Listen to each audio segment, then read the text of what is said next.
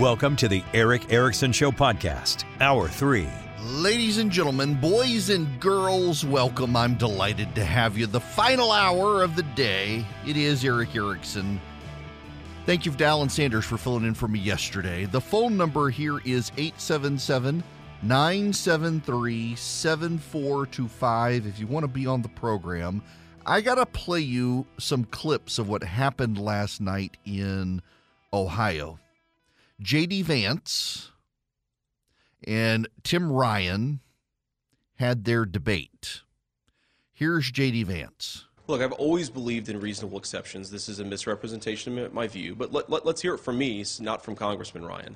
I absolutely think the 10-year-old girl, the case that we've, of course, heard a lot about, an incredibly tragic situation. I mean, look, I've got a 9-year-old baby girl at home. I cannot imagine what that's like for the girl, for her family. God forbid something like that would happen. I have said repeatedly on the record that I think that girl should be able to get an abortion if she and her family so choose to do so.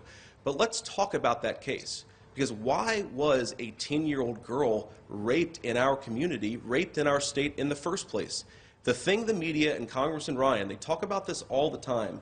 The thing they never mentioned is that poor girl was raped by an illegal alien, somebody that should have never been in this state in the first place. You voted so many times against border wall funding, so many times for amnesty, Tim. If you had done your job, she would have never been raped in the first place. Do your job on border security. Don't lecture me about opinions I don't actually have. Hang on. There's more. 20 years ago, I enlisted in the United States Marine Corps. That very same year, Tim Ryan went to Washington, D.C., where he has been failing at his basic job for 20 years. Talks a big game, but the record of accomplishment just isn't there. I think there's something very basic here. I think that people deserve certain things. Ohioans deserve certain things from their federal leadership. They deserve to go to the grocery store and be able to afford food without it breaking the bank. They deserve streets that you can walk down safely. They deserve a country that has a border. I promise, we may not always agree on everything, but I'll never forget where I came from, and I'll never stop fighting to achieve those things for the people who deserve them. This is such an important election. I'd encourage people to go to jdvance.com and support me, but at the end of the day, the question here is whether we need new leadership in this state. Double down on the last 2 years of failed leadership or take this country in a different direction. I thank you all for listening. I thank you for watching, and I hope to earn your vote. God bless you guys. Wow. So here's what you've got to understand. J.D. Vance is going to win Ohio. Now, there's a poll out of Ohio that shows that the governor is going to get reelected and will get 20 points higher than Vance in the polling. The governor there, DeWine, is super popular. Even if he's not my cup of tea, Ohioans have liked the guy for a very long time. I just think he's kind of a too mushy guy. Vance actually is striding in some of his stands, and I've been impressed with him. He wasn't someone who super impressed me early on, but he has been very impressive as he's grown as a candidate. The media doesn't like J.D. Vance. Now, I've mentioned this one before, and you should understand this, that the reason the media doesn't like J.D. Vance is because he was once one of them. J.D. Vance was once one of the media. He was a Democrat on television. He wrote Hillbilly Elegy. He was a voice for blue-collar Democrats, and they put him on CNN. They made him a contributor on TV, and he would come on and talk about how the Republicans were out of touch, and he hated Donald Trump. But Vance grew to like Donald Trump's policies and realized Donald Trump was actually working for the working class in America. And Vance became a Republican. And ever since, the media and Democrats who built up J.D. Vance's profile have despised him. It's very much like with Donald Trump. You do have to understand that they built up Donald Trump. And when Donald Trump became a Republican, they felt betrayed by Donald Trump. So their hatred and hostility for Donald Trump has really everything to do with him becoming a Republican and not for his views. Even Donald Trump's views on the border, Mexican rapists or what have you, look at how much of the media and the Democrats have downplayed the president of the city council in Los Angeles, who was caught on tape in a closed-door meeting saying some virulently racist things about black Americans. The president of the city council, she stepped down from being president of the city council, but still stayed on the city council in Los Angeles. She said some really racist things about black voters and black people and black children. And while it's being covered so that we can't say they're ignoring it altogether, they're not giving it the coverage they would give if this person were a Republican. Every Republican in Washington would be having a microphone shoved in their face to know about this person. It's the same if Donald Trump had run as a Democrat in 2015, 2016 and said, we got to seal the border, we got these Mexican rapists coming into this country. Like, most of the media would say, yeah, he's got a point. But because he was a Republican when he ran and ran for the Republican nomination, they condemned him as a racist. With J.D. Vance, if J.D. Vance were running in a Democratic primary against Tim Ryan saying these same things, they would give him a pass. But because he's doing it as a Republican, they're condemning him. More importantly, J.D. Vance's campaign is kind of outside the box. The Daily Beast, the organization that did the hit job on Herschel Walker, is also now with Roger Sollenberger, the same political hit job reporter, doing a story about J.D. Vance. Inside the GOP freak out over J.D. Vance's Senate campaign. Republicans are increasingly concerned that the author turned MAGA crusader is running the worst campaign you can possibly run, as one talk radio show host put it. Bill Cunningham, a fixture on conservative talk radio airwaves in Cincinnati for decades, told the Daily Beast that voters, party activists, and even statewide officials are telling him that Vance has been phoning it in. Vance is allegedly missing from many of the county fairs, party meetings, and campaign stops where candidates in the state are expected to go. The Republican faithful are telling me, Cunningham said, they can't find J.D. Vance without a search warrant. Well, turns out J.D. Vance has been on the ground. They were criticizing him for taking a trip to Israel, building up his foreign policy credentials. But then he came back, and he's been everywhere on the campaign trail. J.D. Vance has been in all the counties. He's been glad-handing. His campaign is leading. And the national narrative from the media is that he can still lose, and he won't. Because they're bitter. They feel like they built the guy up and they're betrayed. This is a recurring pattern in the media. The problem for the media is the reality is a lot of the Republican consultants who are in the know now, they're not talking to the media. The Republican consultants who are talking to the media are the ones who are on the sidelines, the ones who are marginalized, the ones who are not in on the game. I want you to listen to this. This is audio from Casey Hunt on CNN about the Vance campaign. But look, John, I think to your point, I think you've hit on what is exactly at the heart of this race. The reality is there's no reason we should be actually needing to air a piece about an Ohio Senate debate a couple weeks out from the midterm elections. Republicans should have put this race away a long time ago. And the fact that they haven't yet, the fact that they still have to spend money to prop up J.D. Vance, is because Tim Ryan has been running a very, very strong campaign as someone who is very rooted in Ohio. You can tell from the way that he talks, from the ads he puts on the air, that he has a very natural feel for the state and the place he's from. J.D. Vance has had a different backstory, but he also, by many accounts, and I've had a lot of conversations with strategists who are extraordinarily frustrated with how he has run his campaign. We've done a lot of reporting here at CNN on the ground, et cetera, looking at the fact that, there are local officials there who say, like, where is this guy? Like, why haven't I seen him? Why is he not doing all of the things that you're supposed to do this? Now, Phil's point about the fact that Ohio structurally is a certain way really leans in the Republicans' favor. And I think it's still probably more likely that you end up with Senator Vance than Senator Ryan on election night. But the reality is this race is much, much, much closer, and that's because of the way Tim Ryan has been operating his campaign and the way he's been talking to voters. Actually, the reason is because Tim Ryan wooed the national press. Tim Ryan wooed and dazzled the national press as someone who could rival Nancy Pelosi. Where J.D. Vance betrayed the national press, Tim Ryan dated the national press. National Democrats have ignored his race. In fact, NBC News is running a story essentially saying if only the Democrats will pour some more money into the race, they could win. Ryan's been a prolific fundraiser. He's outraised J.D. Vance. That's why the race has been close to a degree, is because his fundraising has been prolific. The problem here, however, is he's had to spend it all as quickly as he got it just to stay at parity with Vance. The Democrats aren't spending money in the Ohio race in Ohio. They're not spending money in the Senate race in Ohio, and it's not going to help them. I mean, to Casey Hunt's point, it's going to be J.D. Vance on Election Day. And by the way, there is a Democratic polling bias in Ohio that no one's even talking about. This is like in Florida. Follow the money. The Democrats aren't spending money on Tim Ryan, or I don't even know the name of the Democrat who's running against Mike DeWine in Ohio. They're no longer spending money on Charlie Crist in Florida. The National Democratic Governors Association has pulled out of Florida. They have withdrawn their funding. A month from the election, they know Charlie Crist is toast. He's down 11 points. DeSantis, the only question now is how big is DeSantis' margin? We don't know. DeSantis could get over 60%.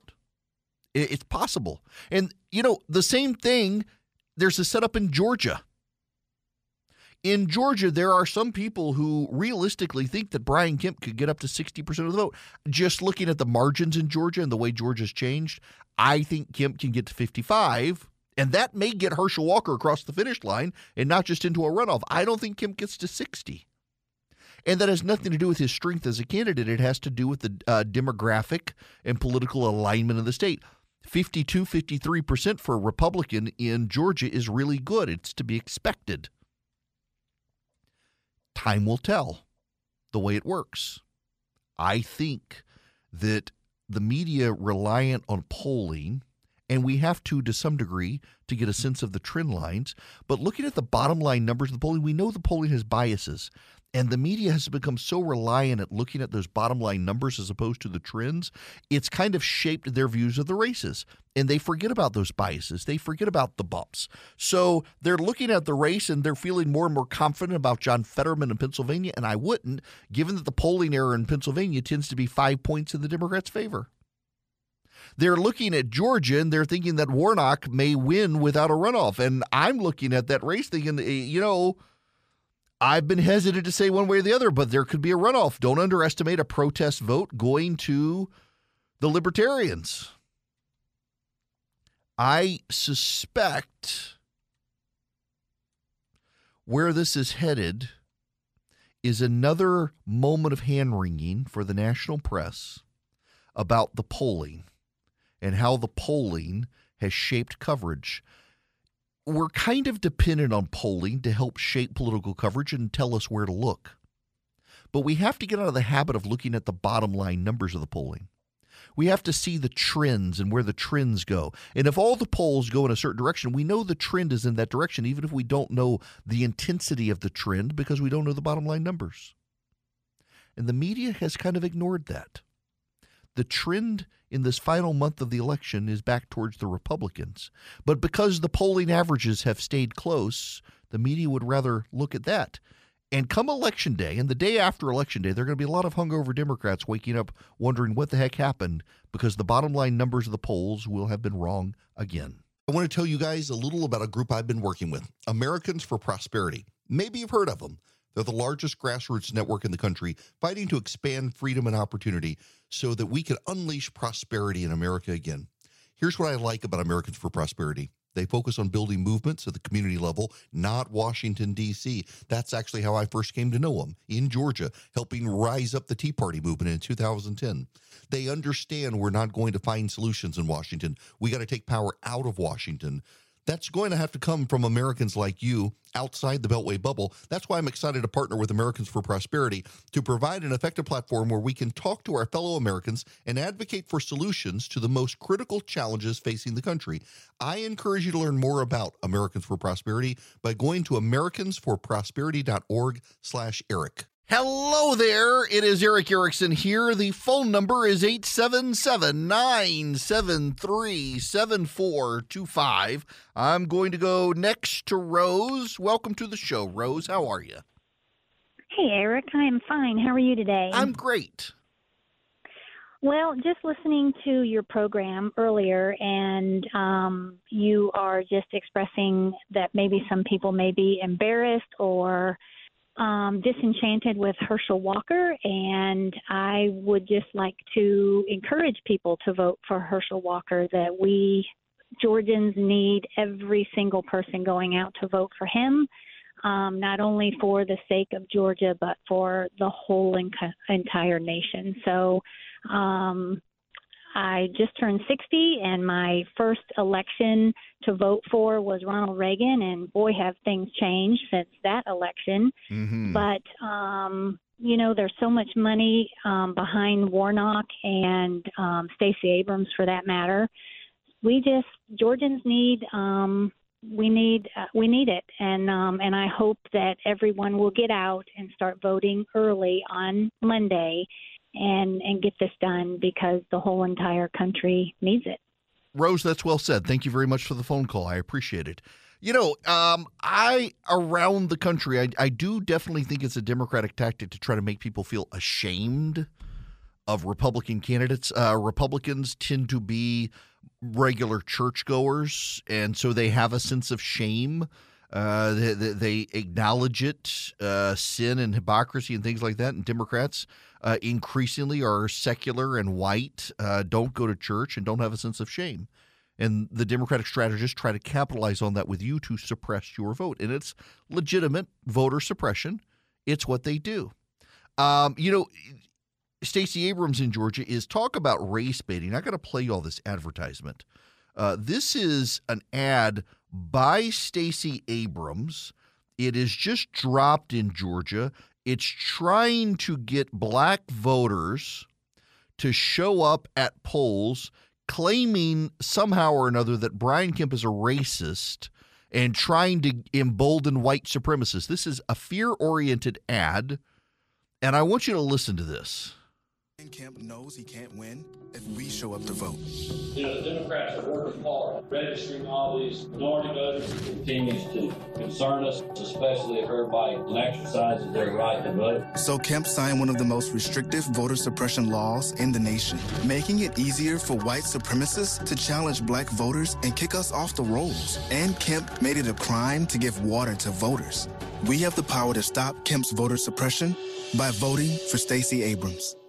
Notice it's a black male's voice. That is the constituency group Stacey Abrams is not doing well with in the black community, designed to paint Brian Kemp as a racist. What's so interesting is they play audio of Kemp from 2018 about how Democrats are doing mass voter registration, and they selectively edit him.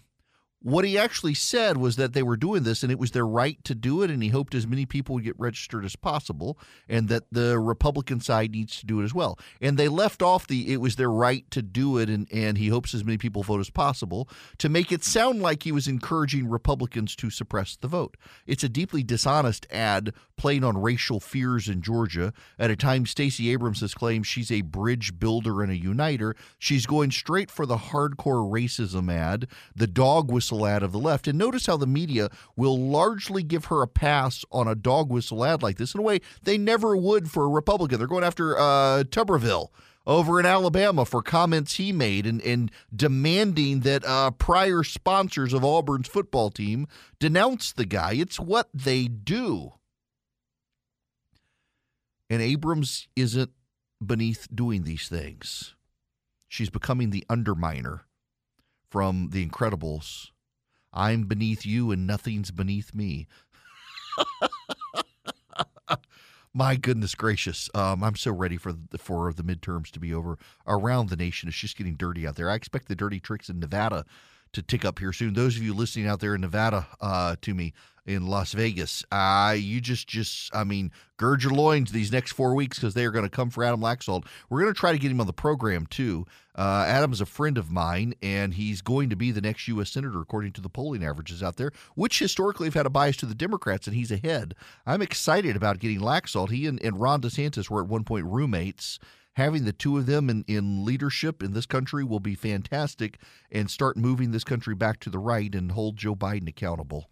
So winter is coming, and I got to tell you, I love the weight of the Bull and Branch sheets. I like them in the summer when it's hot and you don't want a lot of covers on you, but in the wintertime, they're just the perfect weight, the perfect, smoothness. They're 100% organic cotton threads They've got super softness. They get softer every time you wash them. They're just the drape when you're laying down and stuff. They're just perfect sheets. I love them. I am effusive with my praise for Boll & Branch, and I'm delighted to have them as an advertiser. Look, they're made from the highest quality threads. They got superior softness. They got over 25,000 rave customer reviews and counting. I'm one of them. The quality you can tell is great. They hold up well after all the washes I've put them through, and they just get softer. It doesn't matter what the thread count is if the fiber sucks, and you can tell they put a lot of great detail into the fibers they use. And look, Boll & Branch gives you a 30-night risk-free trial with free shipping, returns on all orders. You're going to feel the difference. You're not going to want to send them back. The first 100% organic, fair trade, certified bedding company ever. They used 90% less water than conventional production, 0 pesticides, other toxic chemicals. They don't use them. It's just fantastic. Listen, I'm effusive with my praise. I love Boll & Branch. Try them for yourself. And again, you get a 30-night risk-free trial, free shipping, returns on all orders. Try the sheets that will make you fall for the coziest night's sleep in the season where you want cozy sheets. 15% off your first set of sheets. Free shipping when you use promo code ERIC, E-R-I-C-K, at bollandbranch.com. That's Boll & Branch, B-O-L-L-A-N-D branch.com. The promo code is ERIC. Trust me, they're worth it. We've got 5 bedrooms, 5 beds, Boll & Branch sheets on every bed. Hello there. It is Eric Erickson here. The phone number is 877-973-7425 if you want to be on the program. So there's an activist online, kind of a just broken individual, a supposed journalist. I remember him distinctly because he put up a thread about going to Target and was offended by something at Target and threatened employees' jobs over it. A woman named Tina Ramirez, she's the founder of Hardwired. She's a Senate candidate for the Virginia Senate. She is Hispanic, says that this activist called Child Protective Services of Virginia to report child abuse because she teaches her daughter about Christopher Columbus and real American history. As a single mother, I am my daughter's only support. This activist didn't just call Child Protective Services to level the accusation. He waited an hour on hold, tying up the lines of Child Protective Services professionals trying to help Virginia's children. Just how bizarre this is. What a nut job doing that to this poor woman. Herschel Walker, by the way, he's campaigning out in my in-laws' neck of the woods out in Carrollton right now with Tom Cotton and Rick Scott. It's notable, Rick Scott, the chairman of the National Republican Senatorial Committee, and Tom Cotton both in Georgia. Tom, I know we've been texting back and forth on this. He said the choice is very simple. Either the Democrats run the Senate or the Republicans run the Senate. Who do you want? That's your choice. And Walker on the campaign trail saying it's amazing to be running against a reverend who doesn't believe in grace or redemption or forgiveness. Yes. Now, I want to get out of all that and focus on the economy because something wicked this way comes, I think. We're hearing more and more about this. This is ABC's Terry Moran. And Terry, 30 days to the midterms, less than a month ago, the Democrats were feeling pretty hopeful about their chances. Do you still get that sense? Nope. I think the air went out of that balloon, in part because look, the economy is so tough for so many people. Food prices, rent, spiking. If they've got retirement funds, those are evaporating. And even the issue of abortion, which did drive several special elections and that remarkable referendum result in Kansas. While there are millions of people for whom that will be the number one issue, I just think the economic headwinds are so tough. And Biden he just doesn't have the oomph as a candidate anymore. People don't really want him around, and he can't really make his case that I don't think the Democrats are in any better place. Nope, they're not. Here's Larry Summers, who Joe Biden tends to listen to. I think it's more likely than not that sometime in the next year or 18 months, we will have a recession. I think that's a consequence of the excesses that the economy has been through, and historical experience suggests that the kind of inflation we have rarely returns to normal levels, to target levels of around 2% without some kind of recession. Now, I don't think that means we're going to have something like we had after COVID or something like we had during the financial crisis, but I do think that we had a period of very substantial stimulus, and I think the other side of that is likely to be a downturn. Yes, a recession's coming. Two more here. Two more. This is important. This is Jamie Dimon. Jamie Dimon is the chairman and CEO of JP Chase. When he speaks, the markets listen. America needs to play a real leadership role. America is the swing producer, not Saudi Arabia. And we should have gotten that right starting in March. It's almost too late to get it right because obviously these are longer-term investments. Yes, long-term investment. We're having problems. Gas and oil prices going back up. One more from him. So I think you got to put two things in mind here. Currently, right now, the U.S. economy is actually still doing well. Consumers have money, fiscal stimulus. They still have more than they had before. They're spending 10% more than last year, 35% more than pre-COVID. Their balance sheets are in great shape. Yes, debt's gone up a little bit, but not nearly to pre-COVID levels. And therefore, even if we go into recession, they're going to be in much better shape than 08 and 09. Companies are in good shape. Credit's very good. Markets are still open, though rocky and stuff like that. But you can't talk about the economy without talking about the stuff in the future. And this is serious stuff, okay? This is inflation, which obviously is changing the effect of those numbers I just told you about. It's rates going up more than people expected already, and probably a little bit more from here. It's QT, which we've never had before. So therefore, the unknown effects, and you see it today in bond markets around the world and sovereign markets and people selling U.S. Treasury debt, and it's the war. And these are very, very serious things, which I think are likely to push the U.S. And the world. I mean, Europe is already in a recession, and they're likely to put U.S. in some kind of recession 6 to 9 months from now. 6 to 9 months from now. I'm going to get hate because I know the sensitivities of a lot of the people who listen. I'm going to get hate mail. But, y'all, I'm getting close to the microphone. It's me at my most intimate with you. They used to tell me when I got into radio, get real close to the microphone, make love to the microphone, they'd say. And I say, this phone thing, someone in here has been like spitting on this microphone thing before I got here. I don't want to accidentally touch this thing and get whatever they've got. That's gross. They're like, just get close and breathe heavy. People like it. I'm getting close. I'm getting intimate. I need you to hear this. Don't hate me because I'm about to talk about 2024. Yeah, we got to do it because I need to game this out with you real quick. We're 28 days from the national midterm elections, where for the next 2 years we will resolve the constituency of Congress.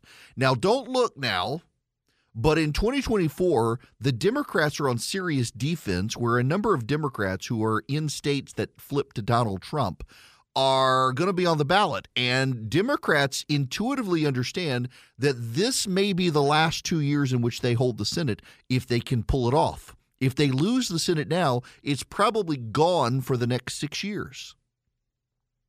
And you've got a recession coming. You've got Jamie Dimon, who is the chairman and CEO of Chase, JP Chase. You've got Bank of America saying they expect to start seeing about 153,000 Americans a month lose jobs. We've got a recession coming. It's going to hit in a presidential election year. Historically in this country, it doesn't matter whether Republicans are in charge of Congress or Democrats are in charge of Congress. It's the president who gets the credit and the blame for the economy. When the economy is good, the person who is president tends to stem losses in the midterms.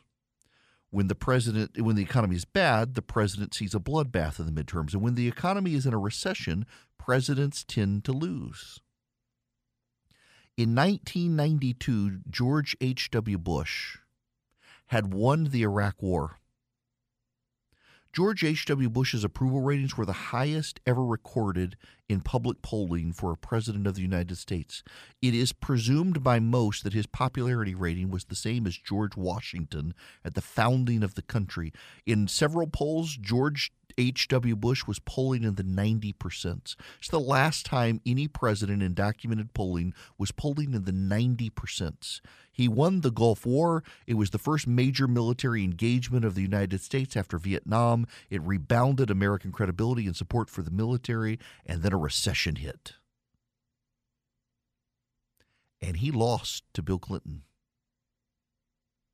The Clinton campaign team, their message was it's the economy, stupid. And they were, to some degree, rather gracious with George H.W. Bush. And the argument was that, yes, he's a very nice man, but he's been in Washington, D.C. for so long, he's out of touch with the American people. He doesn't relate. Now, here's the irony.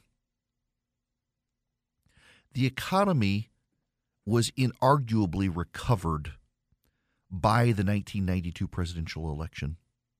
Employment was up. Unemployment was down.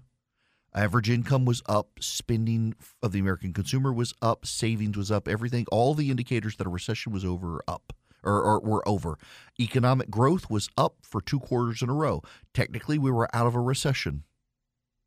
But people didn't feel that way, because it takes about a year after getting out of a recession for people to realize the good times are back. I played y'all before the Morning in America ad from Ronald Reagan in 1984. The whole purpose of that ad was to remind Americans that the early 80s recession was over and America was prosperous again. So let's spring this forward. We're coming into the midterms. We're 28 days away. Republicans will take the House, probably take the Senate, but maybe not. There may be real gridlock in Washington. Joe Biden will have the economic powers as the executive. He'll have the executive powers of the president to be able to navigate us. It'll be his appointees like Jerome Powell at the Federal Reserve who guide us. It'll be the Secretary of Treasury, the current Secretary of the Treasury, Janet Yellen, is probably out. Turns out she's not partisan enough for Joe Biden's administration. She's not willing to defend things she thinks are bad public policy, including the Inflation Reduction Act. She wasn't willing to champion it, and so they want her gone after the midterm. She'll be the fall guy for a bad economy.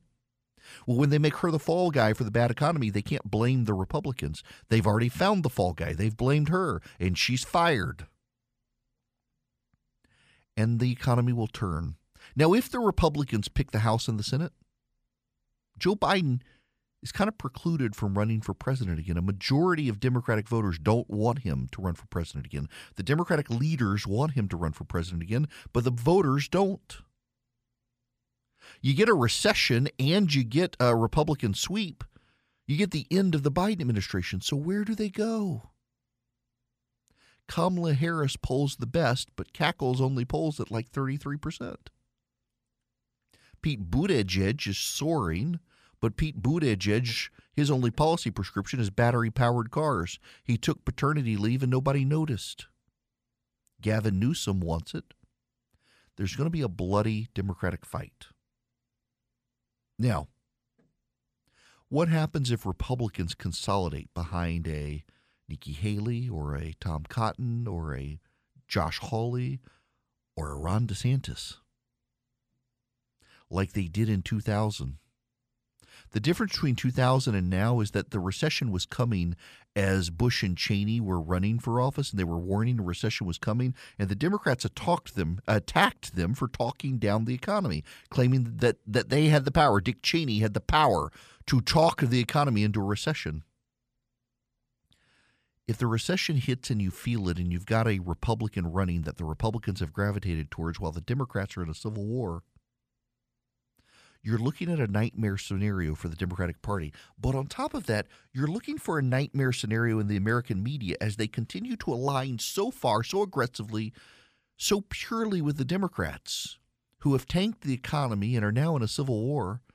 You see the upending and the full discrediting of the American press corps, who's either going to have to recalibrate or be rendered inert, useless, incompetent, out to lunch, and ineffective, and without influence. we're starting to see the end game of this American political realignment that I've told you guys was going to come. And it comes with a recession in 6 to 9 months as the American political parties completely realign and upper income, college educated, secular white people become Democrat. And more of the working class joins the college educated white conservatives in the Republican Party who still go to church. And suddenly you see a country where it's the wokes on the run and angry, still dominant in corporations, and those corporations are starting to go under as Americans lose support for them in a recession with their woke policies. We're going to see a greater realignment in this country than we've even seen thus far. It's going to be fascinating to watch. What's also fascinating to me is how the Eden Pure Thunderstorm wipes out odors. I'm fascinated by the technology that it has. This thing, you plug it into the wall, you hold it in the palm of your hand, you can plug it into the wall, and it eliminates odors. I have used it repeatedly. I have used it for smoke odors. I have used it for musty odors in hotel rooms. I've used it for cooking odors in the kitchen.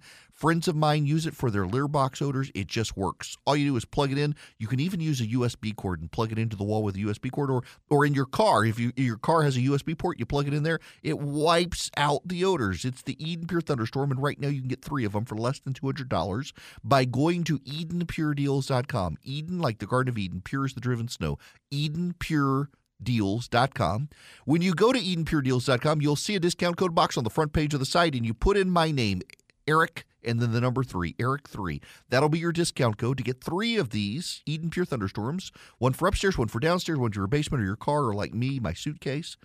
EdenPureDeals.com. Discount code is Eric3. You get 3 Eden Pure Deals for less than $200. You're saving $200. You get free shipping. EdenPureDeals.com. The discount code is Eric3. Oh, I think I've saved the best for last. Welcome back. It is Eric Erickson here. You can follow me on social media at EW Erickson pretty much anywhere. I want you guys, we had an advertiser, and I was using my name for him because I didn't have a better idea at the time. But now, I want all of you, wherever you are, if you will text the word Eric, E-R-I-C-K, if you will text Eric, E-R-I-C-K, to the number 33777, I'm going to send you back the podcast link for Google, for Apple, for Spotify. I'm going to send you back the 24/7 live stream for when you want to hear me live. You can, wherever you are, click that and get me. I'm going to send you back my social media links, Instagram, Twitter, YouTube, Facebook. You can follow me in all those places. And I'm going to send you back my daily email link so you can subscribe. All you do is text Eric to 33777. You get all those things. All of them are free. You should follow me on Instagram for sure. Grow my Instagram profile. You should subscribe to my daily email. You should do that. Now, this is fantastic. I'm sure I'll have more to say on this tomorrow. The New York Times, Michael Shearer and Linda Key they're finally doing a story on Joe Biden as a liar.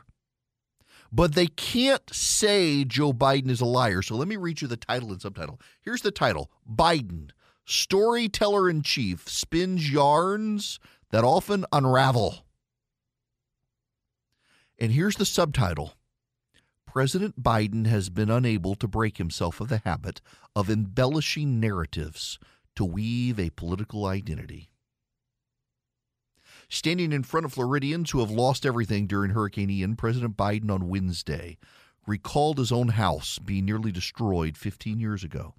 We didn't lose our whole home, but lightning struck and we lost an awful lot of it, he said. Mr. Biden mentioned the incident before, once saying he knows what it's like having had a house burned down with my wife in it. In fact, news reports at the time called it little more than a small fire that was contained to the kitchen, and quoted the local Delaware fire chief as saying the fire was under control in 20 minutes. The story is not an isolated example of embellishment. The exaggerated biography that Mr. Biden tells includes having been a fierce civil rights activist who was repeatedly arrested. He's claimed to have been an award-winning student who earned 3 degrees. And last week, speaking on the hurricane-devastated island of Puerto Rico, he said he'd been raised in the Puerto Rican community at home, politically. He's a serial fabulist, a liar. It's amazing that it's taken the New York Times until October 11th, 2022 to call him out for lying repeatedly and regularly. And they can't even call him a liar still, just an embellisher. He's a fabulist. He's a liar. More on this tomorrow, I'm sure. Right now, real quick, if y'all want to join me at a gun range and drink some bourbons and talk politics the week before the midterms close out and hear from some political candidates and analysts, text the word bourbon to 33777. Get tickets. Come join me at Governor's Gun Club. It's the largest indoor skeet shooting facility in the nation. We're going to have a discussion, a Q&A with you guys about politics, sample some bourbons. The VIP tour, show up early, sample the bourbons, or just come late if you're not a drinker, you don't want it. Text bourbon to 33777.